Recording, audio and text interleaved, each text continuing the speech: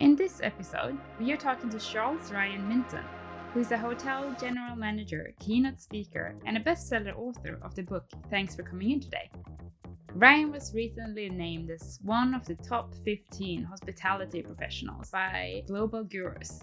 Ryan is currently the general manager for the Westin Hotel Fort Lauderdale, owned by Marriott Hotels. Tag along and hear Ryan share some personal moments in his life that shaped his career, and also some tools and habits that he used on a daily basis to create a great customer experience.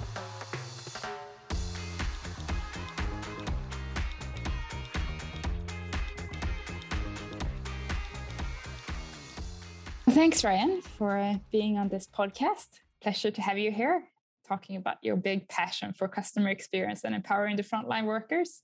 Thank you for having me, Suzanne. It's really an honor to talk to someone over in New Zealand. So tell me a bit about the book, Thanks for Coming In. I was fortunate to take a little bit of time off from my hotel gig and write the book. And the title, Thanks for Coming In Today, there's actually a story behind that title that I open up the book with. And it really what it is when I had my very first hotel job, I worked at a front desk of a Marriott. And I was the front office manager, and I was really fortunate. I had this incredible team. There was all of these customer service rock stars on our front desk. And there was one young man on that team that just really stood out, and his name was Jason. And at the time, Jason was studying hospitality at a local university. He wanted to be a general manager of a hotel. He would come into work every day with this just incredible amount of energy, like so much excitement to come to work. It was like almost you couldn't contain him, that level of excitement.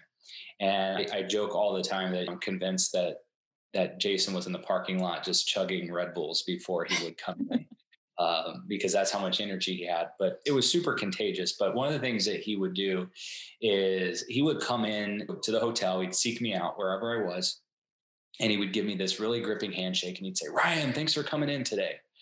And, it's really funny because obviously I'm his manager. I really should be thanking him for coming in, but he would thank me, and he would do this with everyone. He would do it with his coworkers. He would see a housekeeper in the back of the house and, "Hey, thanks for coming in today." He didn't even necessarily know them, but he would thank them. And it was very endearing. It was funny, but Jason was really awesome at what he did. And so as I moved up in my career and went on to a different hotel, I had the opportunity to hire Jason as my front office manager as he moved up his career. It wasn't long after I had hired Jason to be our front office manager that I received a phone call in the middle of the night that Jason had been killed in a car accident. And it was crushing. Wow. Yeah, that must have been so. It was hard. And I remember immediately hanging up the call and thinking how much I was going to miss Jason saying, "Thanks for coming in today." And what I realized was, even though it was funny, when he would say, "Thanks for coming in today," it made me feel like I mattered.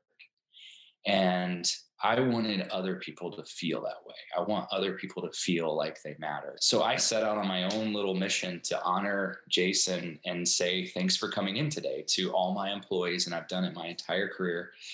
And whenever I take over a new hotel or I get a new employee and I do that, "Hey, thanks for coming in today," and handshake, sometimes I'll get some puzzled looks or responses like, "Yeah, you scheduled me. Of course I'm here." And I like to explain in those moments that I really mean that. I mean that I really appreciate you coming in today, because in customer service, no matter what industry you're in, especially with those frontline associates, if someone decides to sleep in or call off or not come in that day, it impacts everything. So every job matters, and it really matters when people make the decision to come to work.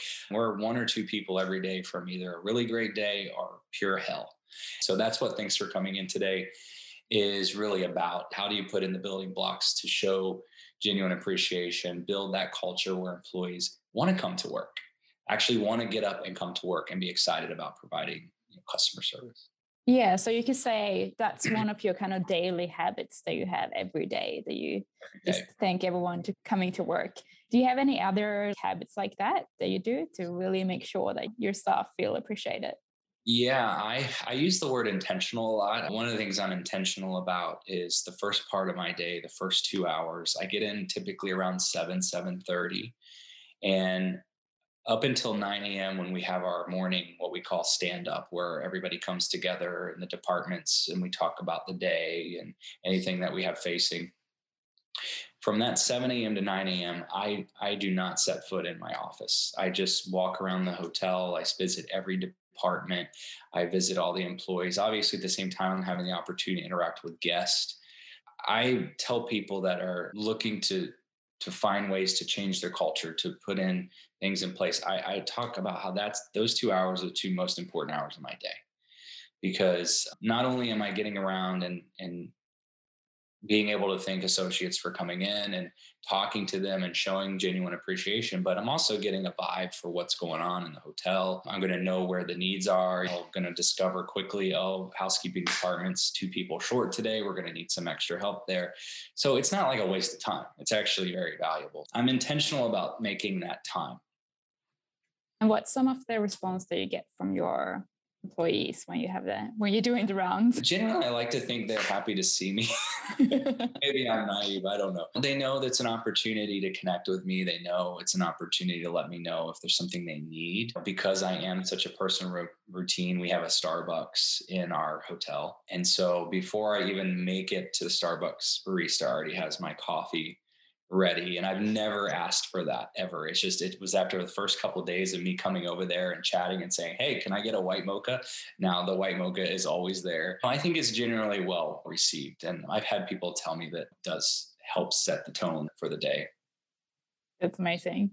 Thinking about a great experience that you deliver for your customers, what's the difference between a good experience and one that's just over the top awesome? One of my favorite stories that I talk about in the book is a philosophy that a restaurant owner in my hometown implemented in all his restaurants, and he calls it BPA, blow people away. And he said that this idea of BPA and why he called it BPA came from the idea that as he started his first restaurant, now he has 12. He's killing it. He was scared to death. He thought, in order to make this successful, I've got to blow people away.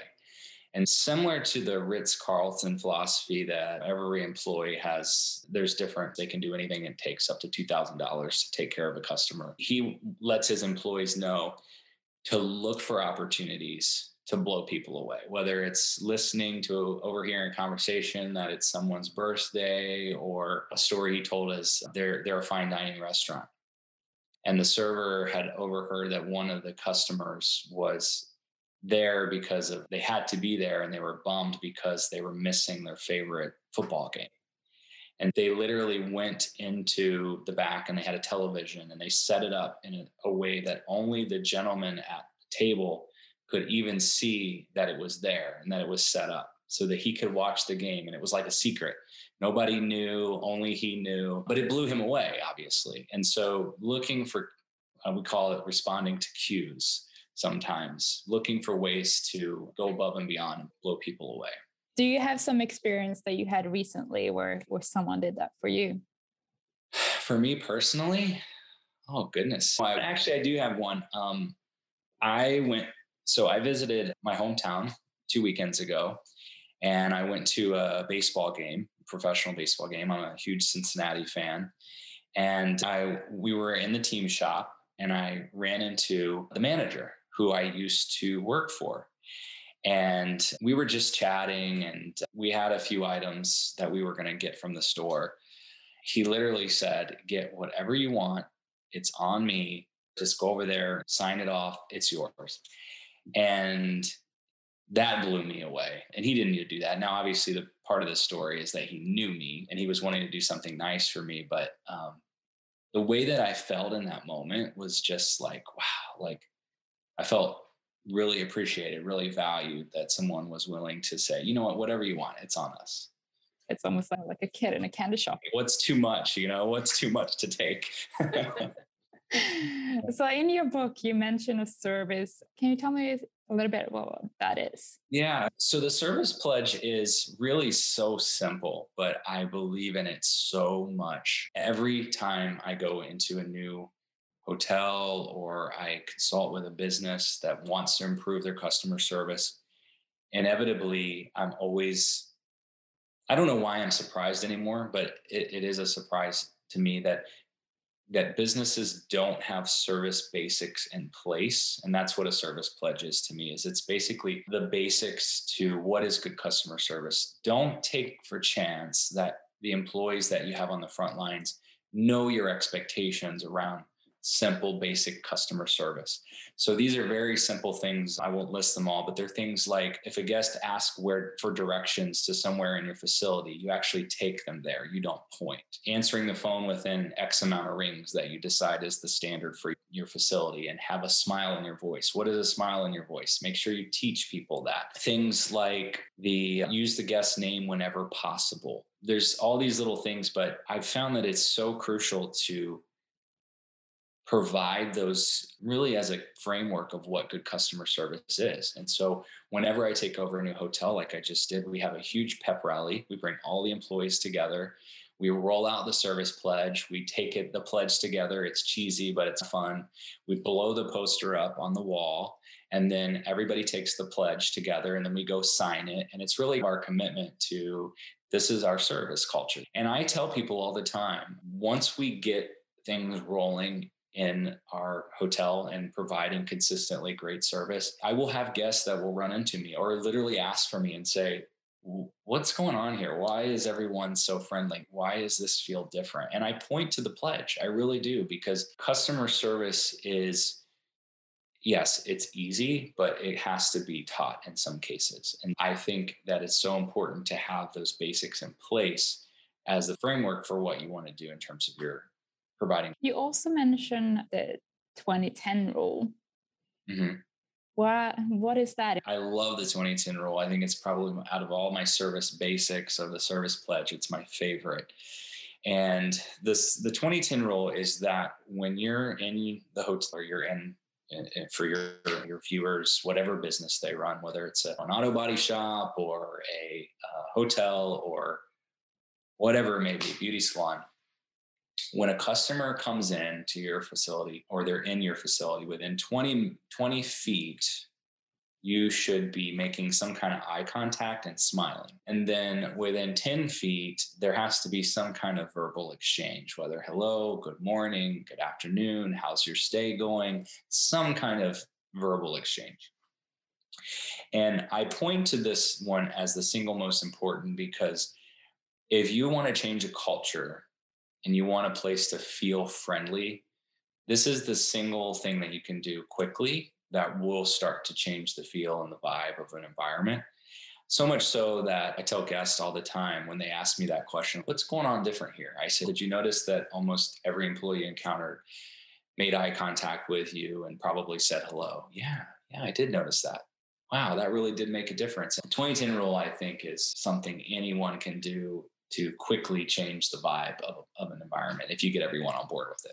Yeah, that's really powerful. And I think it doesn't really cost you anything either to do it. So, what does it take to create a workplace that employees genuinely love to show up to and are happy to go to? There's a lot. I don't know that I can answer it in a few sentences, but I will say this. I really believe that it starts with the leadership, whether it's department leaders or owners or whatever you may be, being able to genuinely show appreciation for their employees. That has to be there, or I feel like you're not going to be able to get to that stage of employees really wanting to come to work. Who wants to go to work if they feel like they're not appreciated? So I really think it starts with that, but also there's all the other things that go into play. One of the big things I talk about is providing the necessary tools for employees to do their job. I talk about the mop list and how I ask my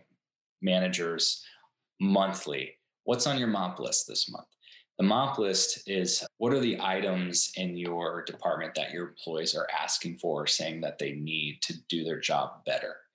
And the reason it's called the mop list, it's a story about a housekeeper in a hotel, a long-term housekeeper asked the housekeeping manager for a new mop.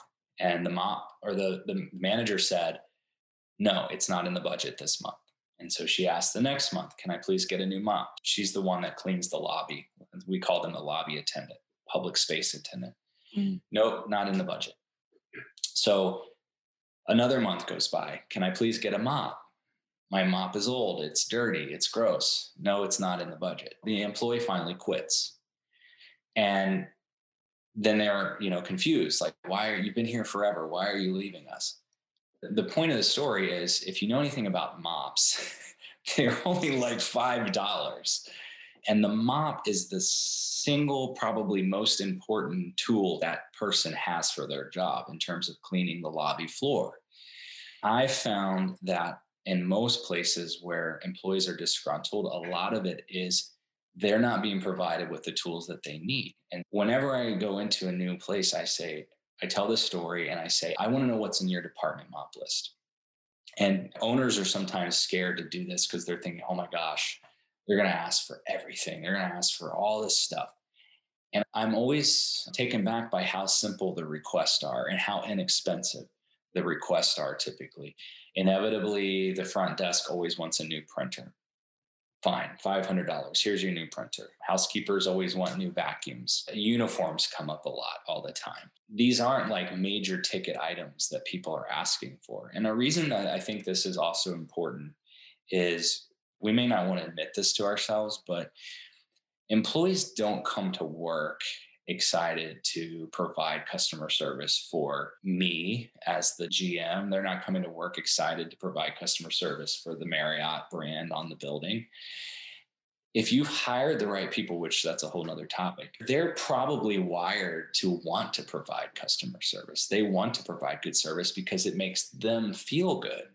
And it's a representation of themselves. So if you're not providing them with the tools that they need to do the job, you're impacting their brand. You're impacting their personal representation. If you're not going to give them what they need, they're going to leave. They're going to go down the street somewhere else that may pay them an extra quarter, 50 cents an hour extra, but they're also going to provide them what they need to do the job. I really think those are two big keys to creating an environment where people want to come to work. You're providing them with the tools that they need, and they feel genuinely appreciated by the leader. Yeah, that's great. And it's such a simple way to do it that have a huge reward for the business.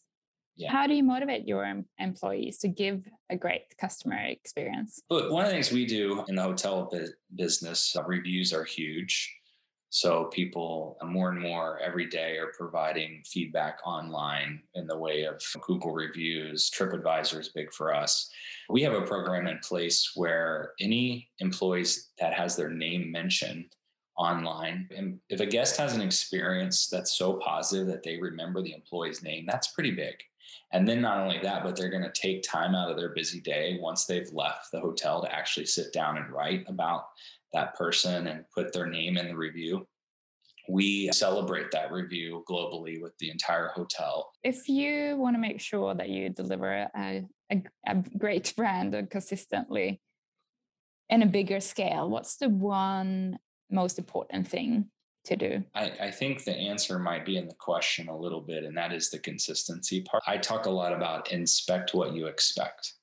And I can't take credit for the phrase. Someone else told it to me, but it's the idea that we have all these standards. We have all of these guidelines that we are to follow as a brand, and we have the service pledge in place. If we're not inspecting what we expect, if we're not coaching, if we're not, for the lack of a better term, calling out an associate, if they don't follow the 2010 rule, if I walk by a guest or an employee and see that they're head down and they didn't acknowledge the guest. And I'm not saying, hey, don't forget the 2010 rule. There's a way to do it without having to be forceful or jerk. Yeah. But I think that's a big part of being able to deliver on the consistency is that if you're actually inspecting what you expect and making sure that you're in, and I don't like to use the word enforcing, but it's for a lack of a better term, enforcing what you do expect. Yeah. So talking about feedback, what's the role of feedback in your organization? Feedback is huge. I actually have a document. I call it my expectation document. And I go through this with every leader. And it's really just my basic expectations of our leadership team. And one of the things on there I talk about is the importance of daily feedback and how it isn't fair to our associates and our employees to really pile on all the stuff that we maybe have been frustrated by them doing or not doing for several weeks. And we just sit them down and be like, hey, you didn't do this and you haven't been doing that and you didn't do this. Especially one of my biggest pet peeves is if a manager tries to do that in a review, like a 90-day review for an employee. Reviews should not be a surprise. Nothing that I tell someone in a review should be a surprise if we're giving them daily feedback as things happen. That's only fair to them. That's the only way that I think you can, as an organization, move forward and have those levels of consistency that are important to providing great service. And that's why I like 2 hours in the morning that I talked about earlier, because again, I'm being intentional and I'm able to see things and do things and, hey, like, maybe try this, or you didn't follow the 20-10 rule. If your company wants to create a great experience for your customers, what is one simple thing they could do today that will make a long-term impact?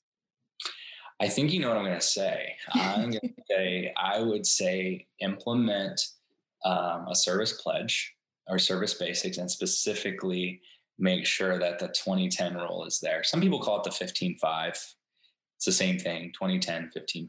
But I would say if you can get your employees on board in your organization with practicing that, you'll see a lift quickly in your customer service. What about thanks for coming in? And thanks for coming in today. Thank people for coming in. Absolutely. And that applies to both your employees and your customers. Awesome. Well, that was all the questions that I had. This was fun. I really enjoyed it. Thank you so much, Ryan. My pleasure.